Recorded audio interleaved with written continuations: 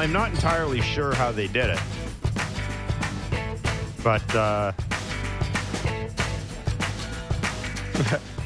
the Toronto Blue Jays beat the L.A. Dodgers 6-3 last night in 11 innings.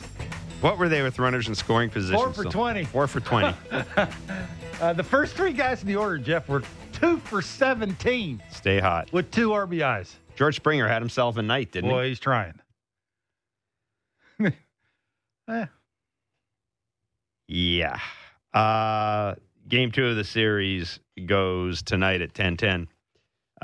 Chris Bassett against Julio Urias. Buck Martinez will join us from the ballpark at 5:30.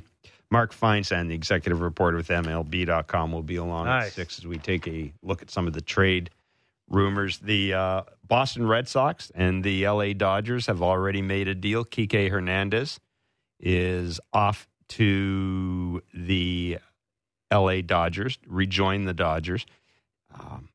The Red Sox are kind of in an interesting situation here. They're a couple of games back of the Blue Jays. And really, I think, when we move into the trade deadline, we like to talk about teams being buyers, teams being sellers. I look at the Red Sox as kind of, they're upgraders.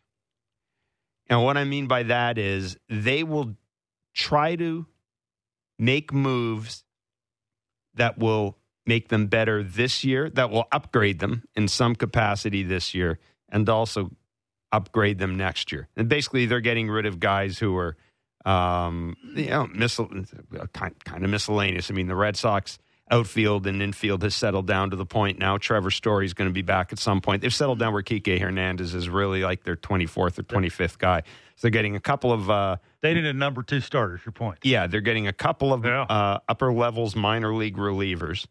And I would take that to mean that they're probably getting it. Yeah, they're probably those 2 upper levels relievers. One of those guys may end up pitching for the Red Sox this year or something like that. Yeah, and that's probably what you're looking at. But Kike Hernandez off to rejoin the Dodgers, and the trade deadline is now a week away, and. Well, I guess I'll ask you. I'm not going to ask after every Jays game. Does this change what you think the team needs, or has it increased anything like that? I think if anything, this game just reinforced what we've said all along. This lineup ain't working. I mean, I can't put it any other way. Now you're going to say, Jeff, why are you saying that when they won 6-3? Well, again, I don't know quite how they won a game on the road going 4 for 20 with runners in scoring position with their 3. What did you say? They were 2 for 17, the first 3 guys. Their best hitter this year, not in the lineup because of, I guess, load management is what we're calling. He deserves a day off. Yeah, no. Good for him. He needed it. Yeah, and I'm not. He didn't really get it. I'm not saying. But, even in that 11th inning, and you pointed this out, even in that 11th inning now, I mean, they did get their 3 runs, but they also had 3 more whacks with the bases loaded. Kiermaier, Springer, and Guerrero. Yeah, so just some of the advanced, the way they look. They came up, they couldn't add on another run. Yeah, it's not always about getting a hit. It's about having a productive at-bat with a dude standing at third base with less than 2 outs. And for whatever reason, the approach that they have, whether it's swinging too hard, whether it's trying to pull the baseball, whether it's trying to hit a grand slam instead of just trying to hit the ball hard in the big part of the field, right? It's simplified that much. Don't try and overthink it. Look right down the middle. I'm not sure this team is capable of doing that all the time. And that, for me, is what's frustrating. Not only was I trying to win a bet because, they score 1 more run, we get more than 9.5 runs, and we look like geniuses on this show. But, you get 3 chances with the bases loaded in the 11th inning, like you mentioned. That's all I say. It's the approaches that you wonder when they walk to the plate. Why does it look that way? I guess you could see George Springer because he is a straight up and down guy. Eyes are really far away from the strike zone. When that's the deal, you tend to be off balance sometimes. Your stride foot tends to be a little bit longer. It's hard to repeat it in the same spot all the time. And that's why they throw a bunch of breaking balls. And sometimes you see those weak arm swings instead of always using his lower half and staying balanced and staying behind the baseball and thinking right center, so yeah, I just think the approaches for me consistently is an issue. And thank goodness they got really good pitching. Like they're again, we've said this, the pitching is the reason why they're at where they're at. But sooner or later, I think this season, if they think they're going to win a playoff series, somebody's got to get a big hit or two. And the question you got to ask yourself is, do you think that guy's on this team? That's the question. Well,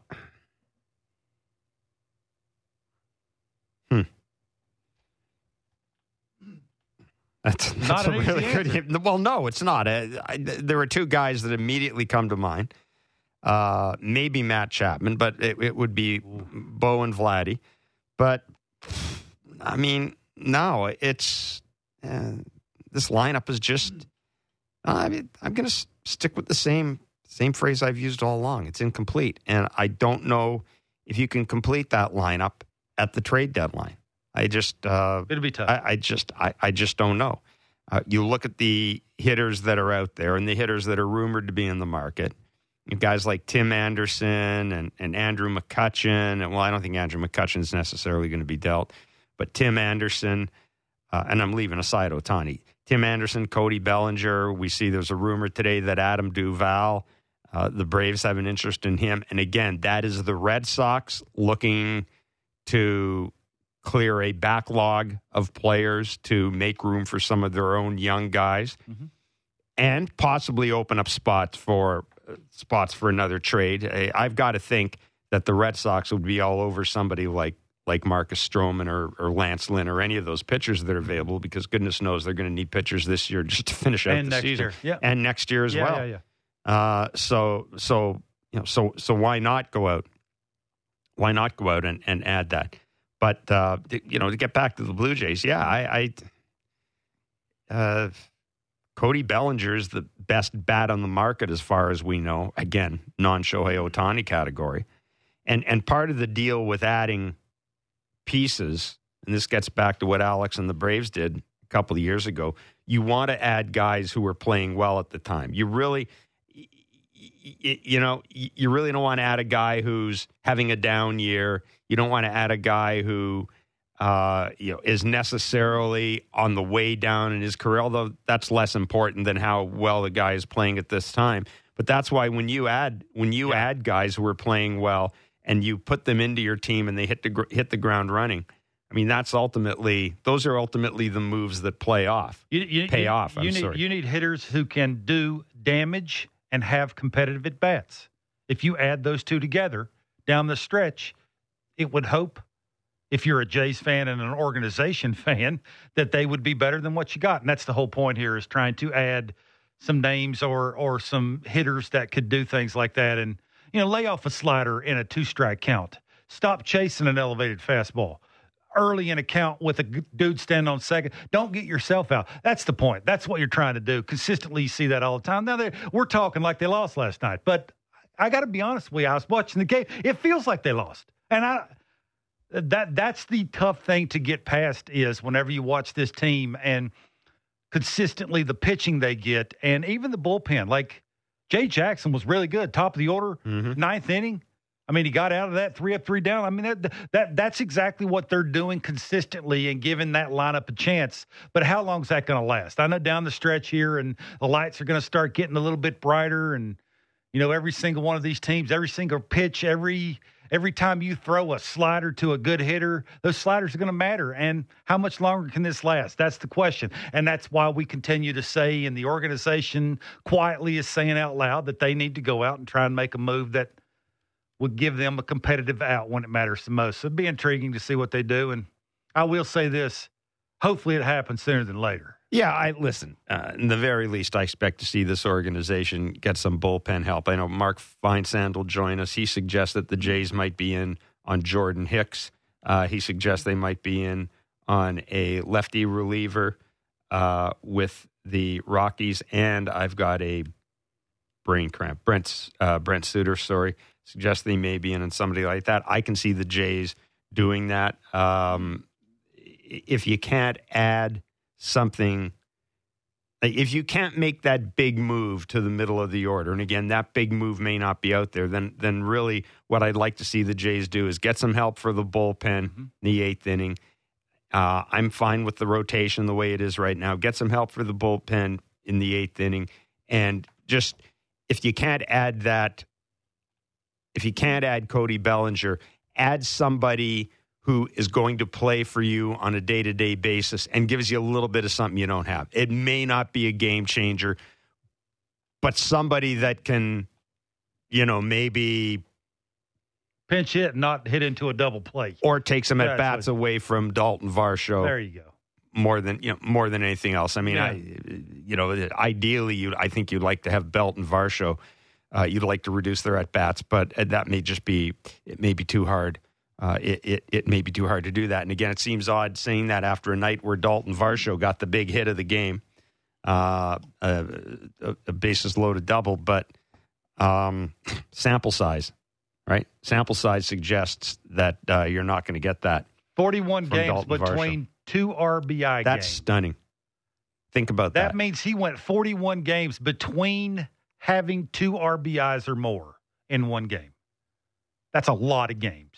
Especially when he's you play every day, and you play every day, fifth and hitting behind who he's been hitting behind and having all the chances that he's had. That's the point you've been getting at for however long you've been saying it, that you're okay with him not playing every day in September. Though that just saying that 41 games out loud is a lot. I mean, he got a big hit last night. Good for him. Again, that gets back to the pitching more than it does the hitting. I mean, sooner than later, you would think with 20 chances, they're going to get a big hit sooner than later. So I guess you give them credit for having the 20 chances. But it's just a fact that who's consistently getting those chances that, for whatever reason. Have you thought any more? Again, I'm really intrigued to ask Buck this, because maybe there's no explanation for it. Maybe there's no explanation for it at all.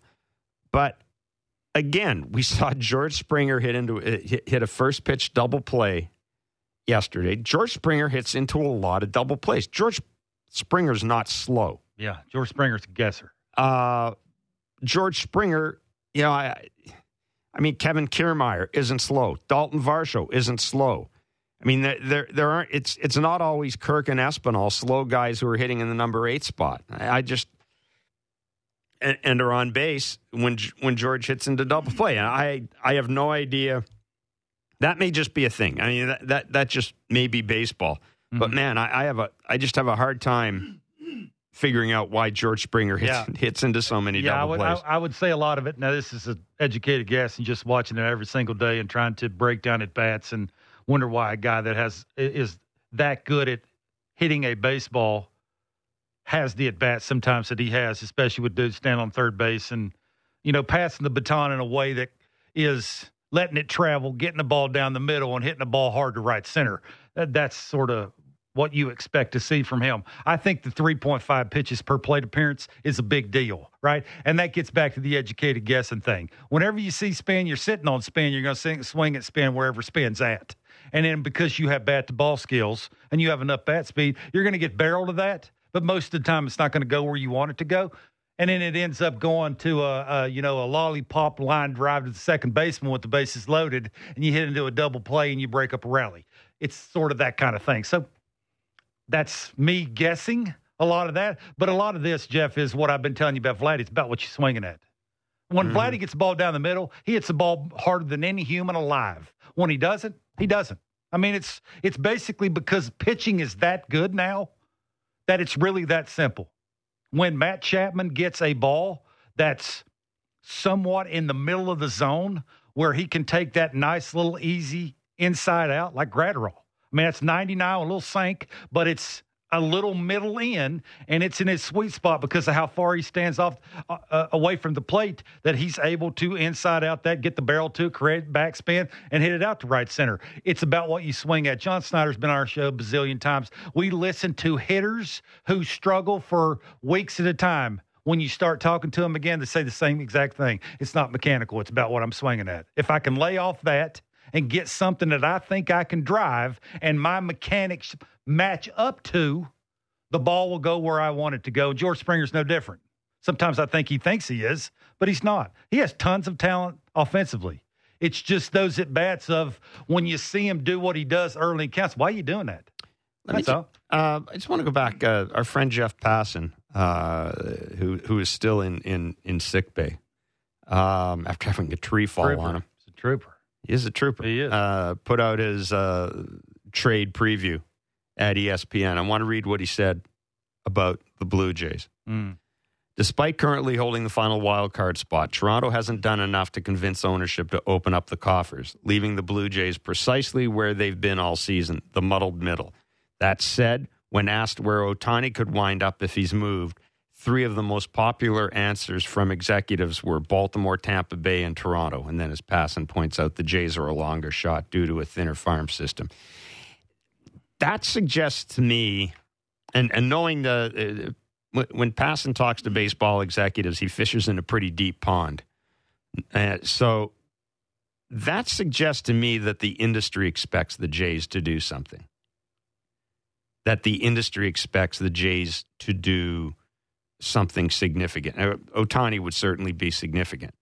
I'm not going to go down that road because it just makes my head explode even the possibility of it. But this does kind of, it touches on, I guess, the unique situation the Blue Jays are in that they've got a big payroll. Yeah. They're at or over the first luxury tax threshold. The ballpark renovations have gone well. Attendance is robust. The TV numbers are great. All that good stuff. And it's like, despite all that, there is a sense that this team has been a disappointment this year. Mm-hmm. And it's odd kind of balancing off the reality of the Jays payroll and the reality of this lineup.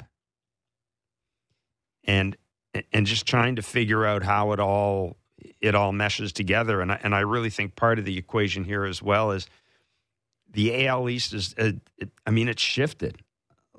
It's, you're not chasing the Rays anymore. You're chasing the Orioles. And yeah, you still have to catch the Rays. But it's been a really bizarre season so far in that, we talked about it in this show. I bet if you asked 100 Jays fans, 95 would say the season's been disappointing. Yeah. But yet, if you look at some of the numbers, we talked about this. Their record in June and July. Yeah. Better than most. Better than most. Yeah. But I think there's this sense that they are just kind of in the mushy middle.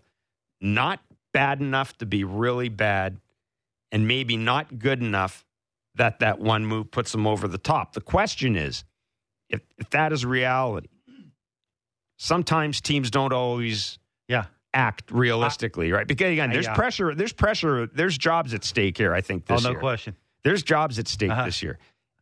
And that introduces something into the equation that kind of goes, now you get to the motivation of the individuals running the team. Yeah. And nothing gets you motivated more than the idea that perhaps the people who employ you are looking at what you've done and said, this just isn't good enough.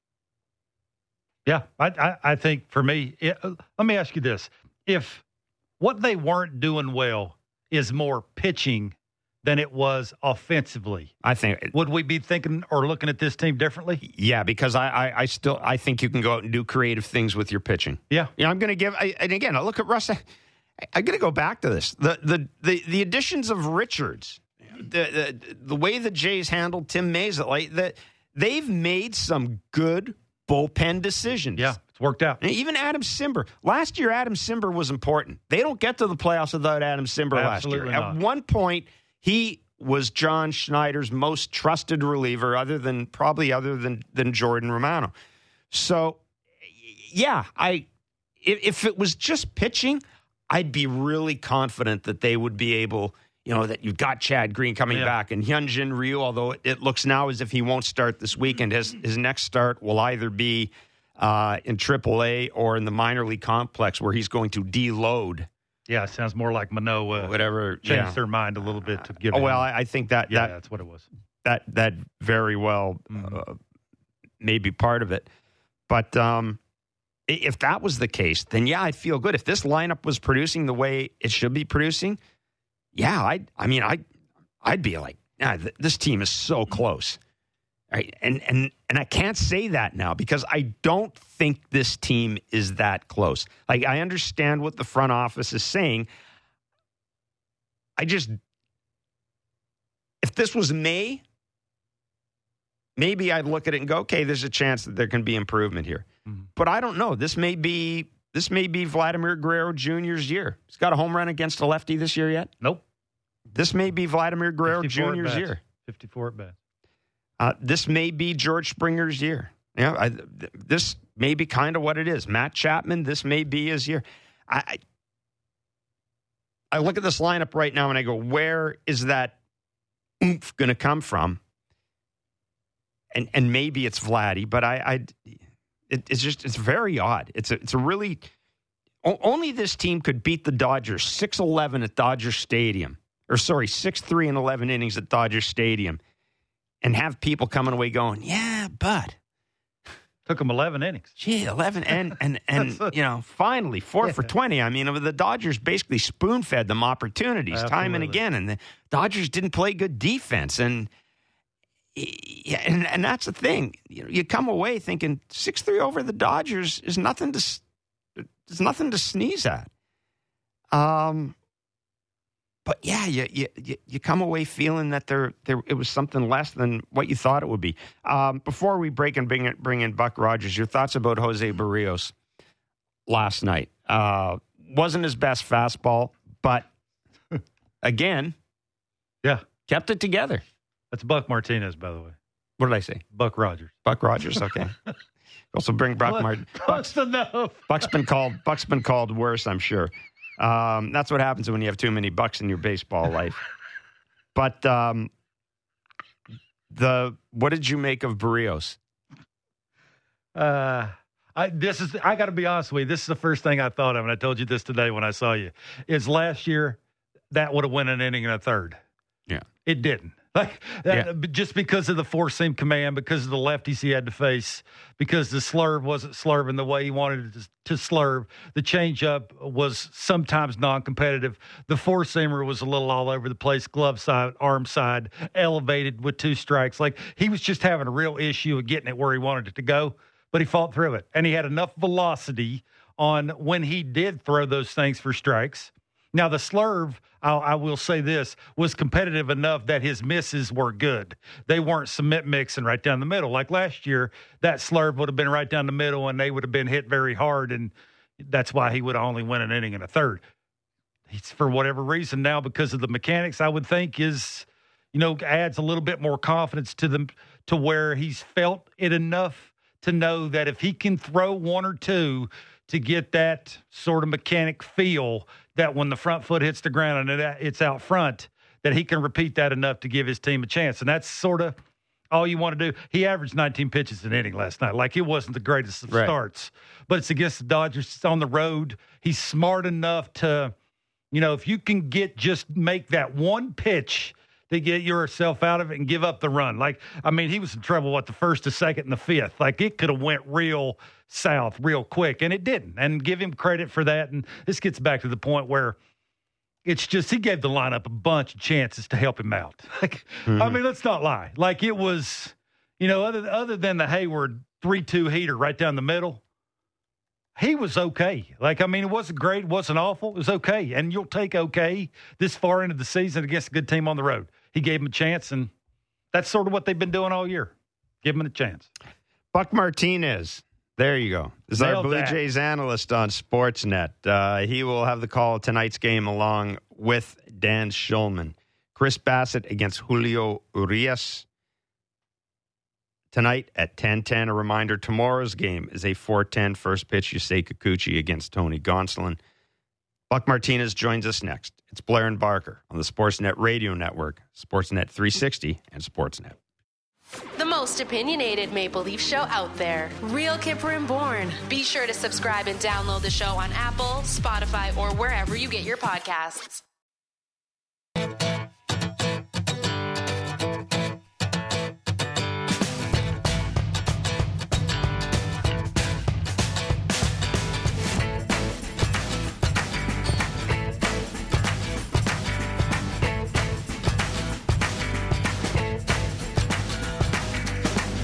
Find out we'll be joined by Jose Mocha, Dodgers analyst, 6:30.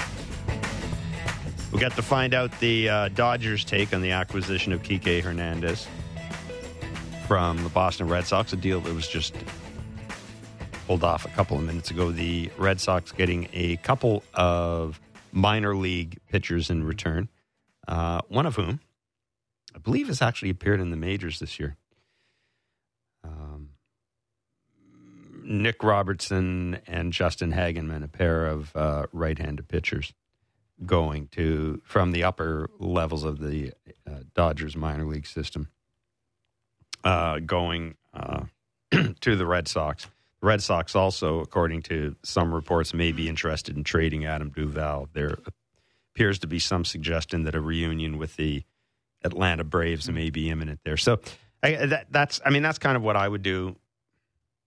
That's kind of what I would do if I was in the Red Sox position. I got to see what I try to make me better for this year, try to make me better for next year. In some ways, maybe that's the approach that Jays need to take here. Ooh, really? Because, they're going to need a third baseman next year. Oh. Probably need a second baseman next year. I don't know. Some would say worry about next year. Yeah. In the offseason. Buck Martinez, Blue Jays analyst on Sportsnet, joins us from Los Angeles. Buck, thanks so much for joining Kevin and myself today.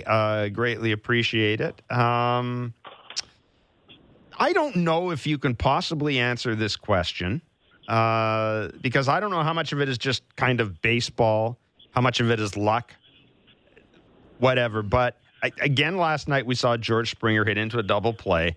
George Springer hits into a lot of double plays. And, Buck, he is not the slowest person on the planet. And, he's hitting behind Kevin Kiermaier, who's not the slowest person on the planet. And sometimes Dalton Varsho, who's not the slowest person on the planet. Now, it is true, sometimes it is Alejandro Kirk, who might be one of the slowest people on the planet.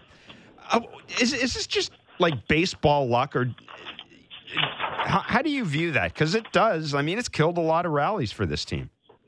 Well, it sure has, Jeff. And I don't know if there's any rational explanation for it, but last night in the fifth, of course, the double play, and then in Seattle on Sunday, hit into two double plays, a 1-2-3 double play, and then a 6-4-3 double play, and he's going through a tough stretch right now, no question about it. And you know what? I talked to him about playing at Dodger Stadium after he was the MVP of the World Series in 2017, and I said, "What's it mean to you to come back here?" And he kind of discounted, it's just another ballpark. But then he got into it, and he said, it was a special series, and it did a lot for baseball. And obviously, he was the MVP of that series. But last night, the crowd was really on him, and it seemed as though it got worse every time he came to the plate. Mm-hmm. And I don't care who you are, how long you've played, that kind of gets to you. And he took some wild swings, trying to get back at the crowd. But, I wouldn't be surprised if he's not in the lineup tonight.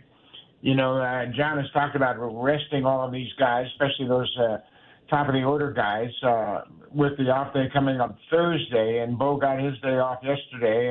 Vladdy, Chapman, or Springer going to get an off day in the next 2 days. So I wouldn't be surprised if it's tonight. But, it might be tomorrow with the left-hander starting Arias, but it might be tomorrow, so we'll see. But, Springer's going through a tough time right now. Buck, they were 4 for 20 last night, runners in scoring position. Now, some would say that's a lot of chances. The more chances you get, the better chance you got getting the big hit, like Varsho did last night, right? You run enough guys up there, sooner or later you're going to get one of them. Buck, the names in the back of their jerseys are too good to go 4 for 20 a lot. They do that quite a bit. Is that more luck? Or do you think the approaches that they have consistently with dudes on base, or especially in runners in scoring position, just aren't real good a lot of the times? Kevin, I think more than anything, guys are trying to do a little bit too much. And, when they're really going well, we haven't seen this team hot. We haven't seen, 5 5 or 6 guys in the lineup hot at the same time. And when you look at their record, it's a little surprising that they're as good as they are with their record, given the fact the offense hasn't been up to expectations. Yep. And I think at some point you got to expect they're going to get hot.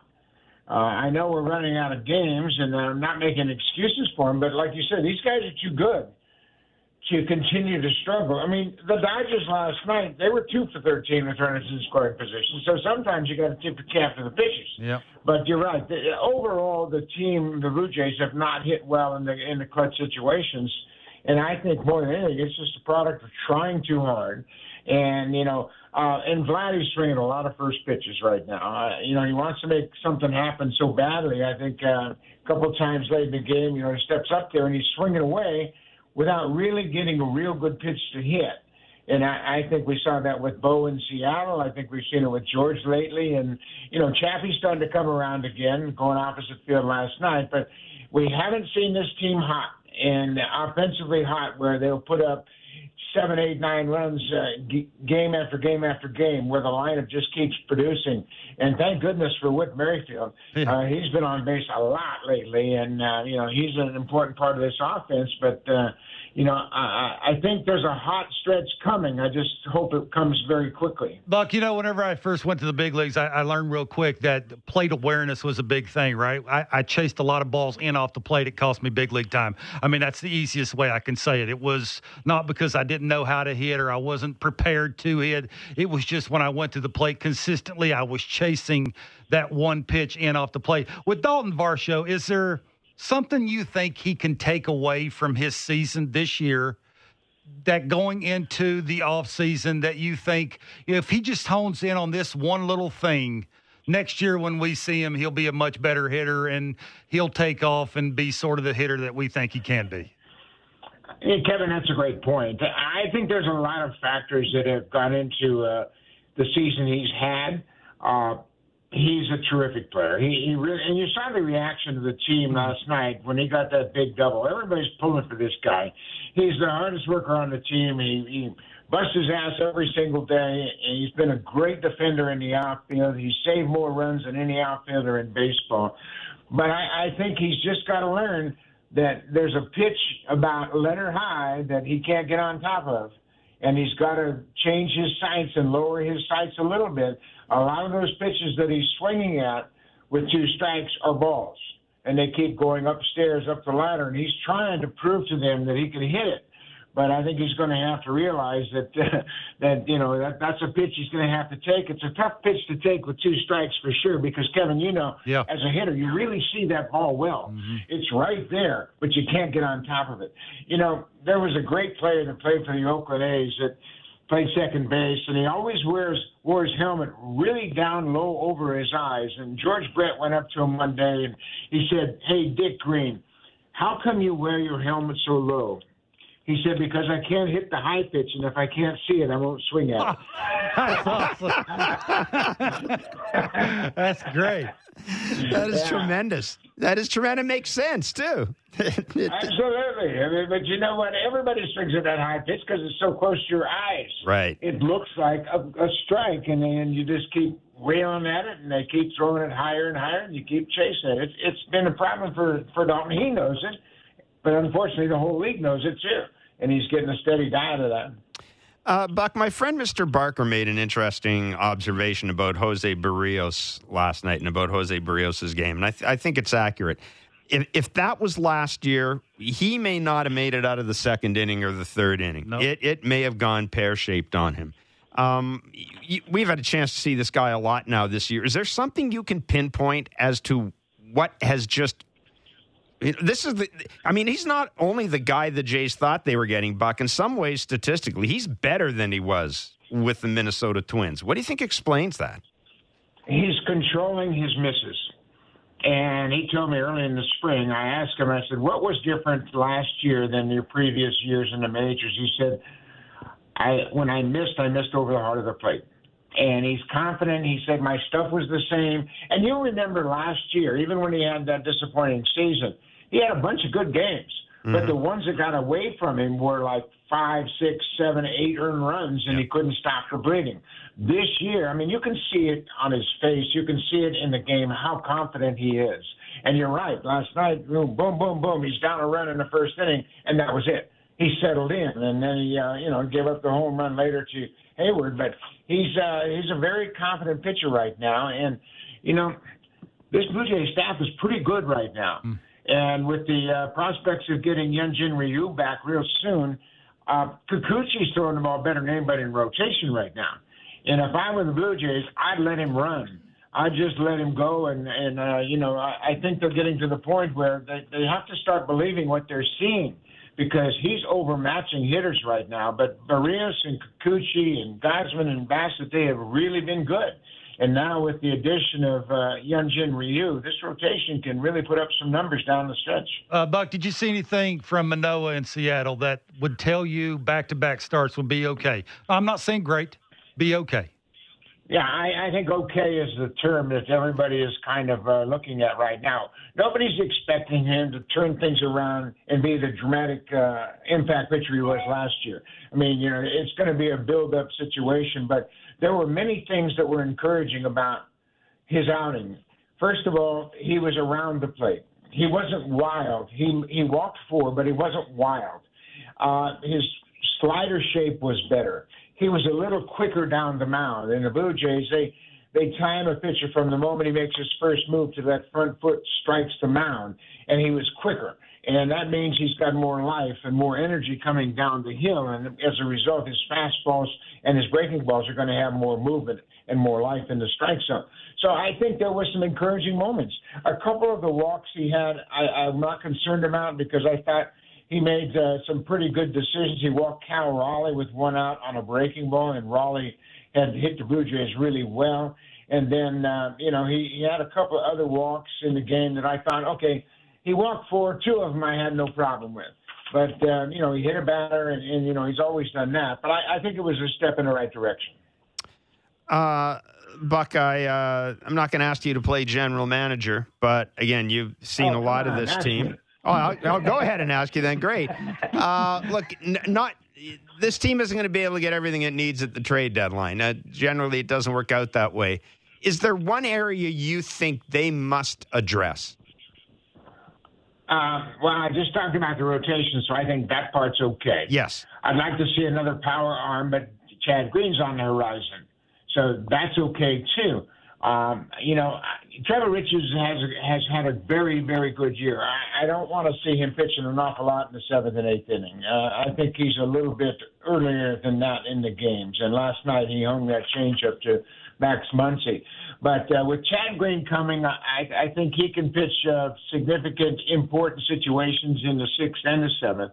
And then and I was impressed with Cabrera last night. I thought he was terrific. That was a good sign.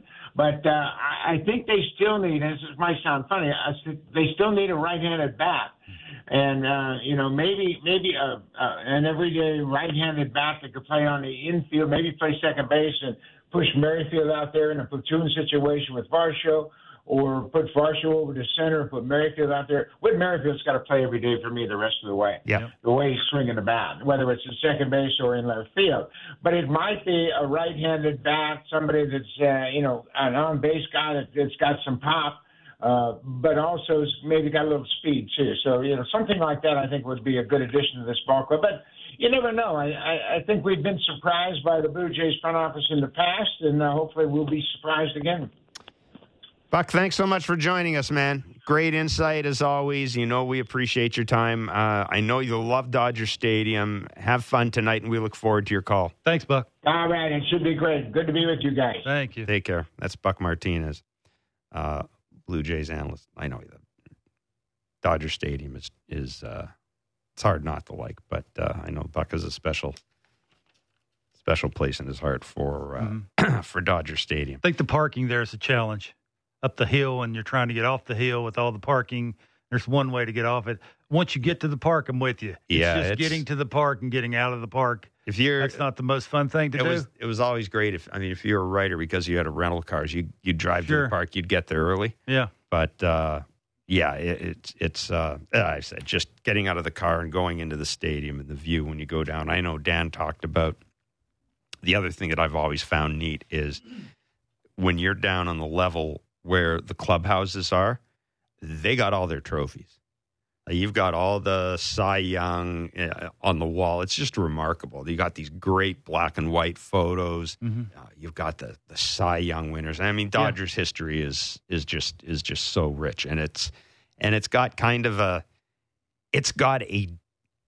dated feel to it, but a very comfortable feel to it. And the big thing is when you go there, you know you're at a baseball. Yeah, stadium. it's the big leagues. That's all. You know you're at a It's not a minor baseball league park, so I was in love with that.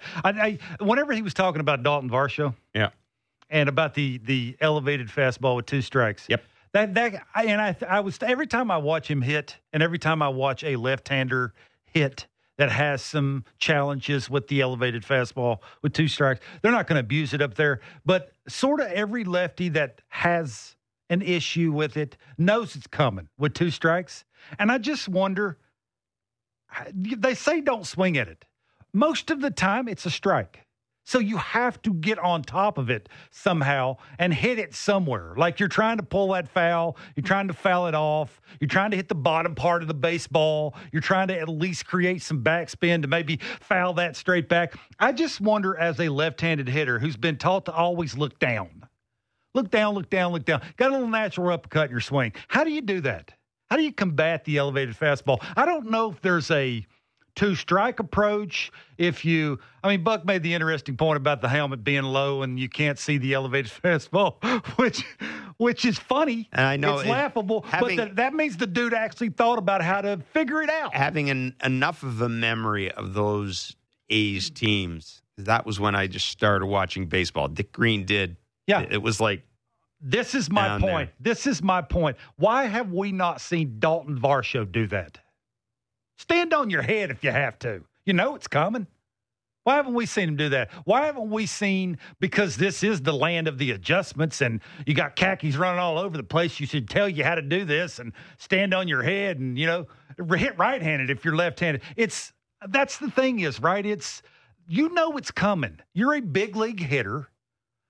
I've sat at home and thought about if I were, because that would be the pitch they would try and get me out with. I had an uppercut in my swing too, how I would try and figure out how to, have a 2-strike approach. It wouldn't be Dalton Varsho's same exact 0-0 swing with 2 strikes that he has. That's my point is, why hasn't the adjustment been made? It's like the breaking ball down and away from a righty.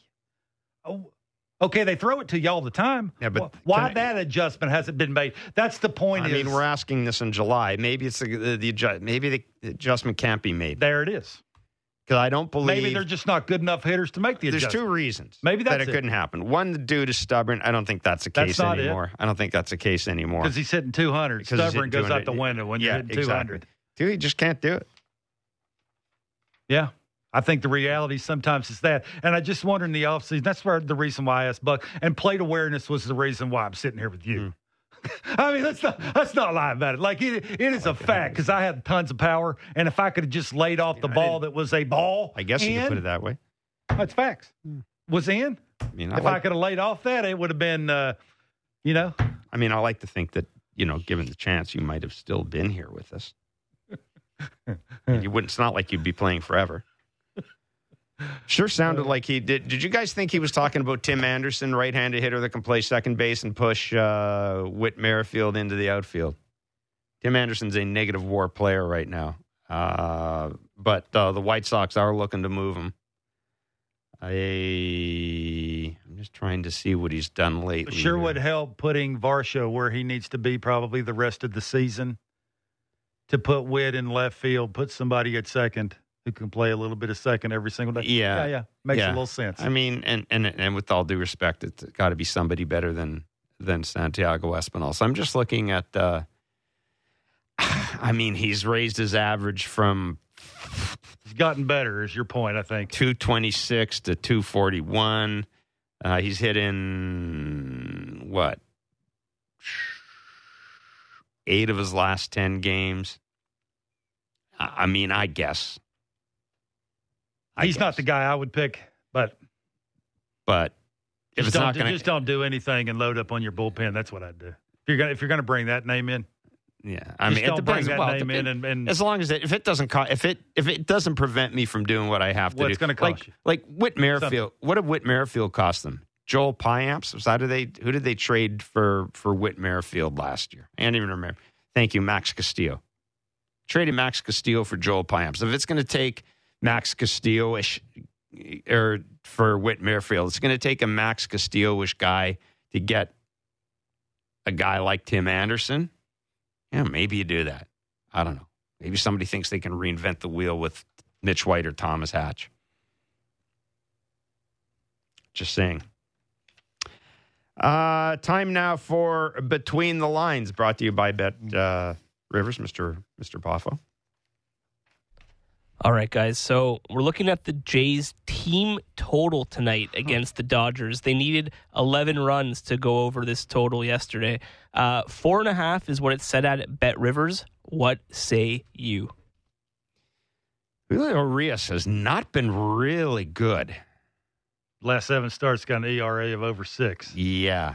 25 earnings and 35 2/3. He got back leg citied by the Orioles in his last start. Well, take a look. But he does have big spin on the slurve, which is, if you'd noticed, kryptonite. The Jays don't like that. And they don't like the fastball in. That's why I mentioned the plate awareness. You got a bunch of dudes who are very aggressive early on close pitches. He's been awful against some bad teams. Well, the velocity's down on the fastball. Yeah. That's why. I mean, it's down a couple of miles an hour, which is not the greatest of things.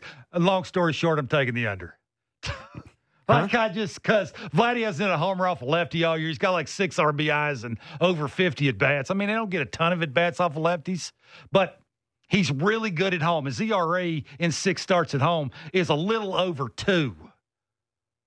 Yeah, I'm taking the under. He does. It took him 11 innings to get 6. And one of their worst hitters got the 2 runs that took him to 6. I'm taking the under. I'm with you. He is a different pitcher at Dodger Stadium.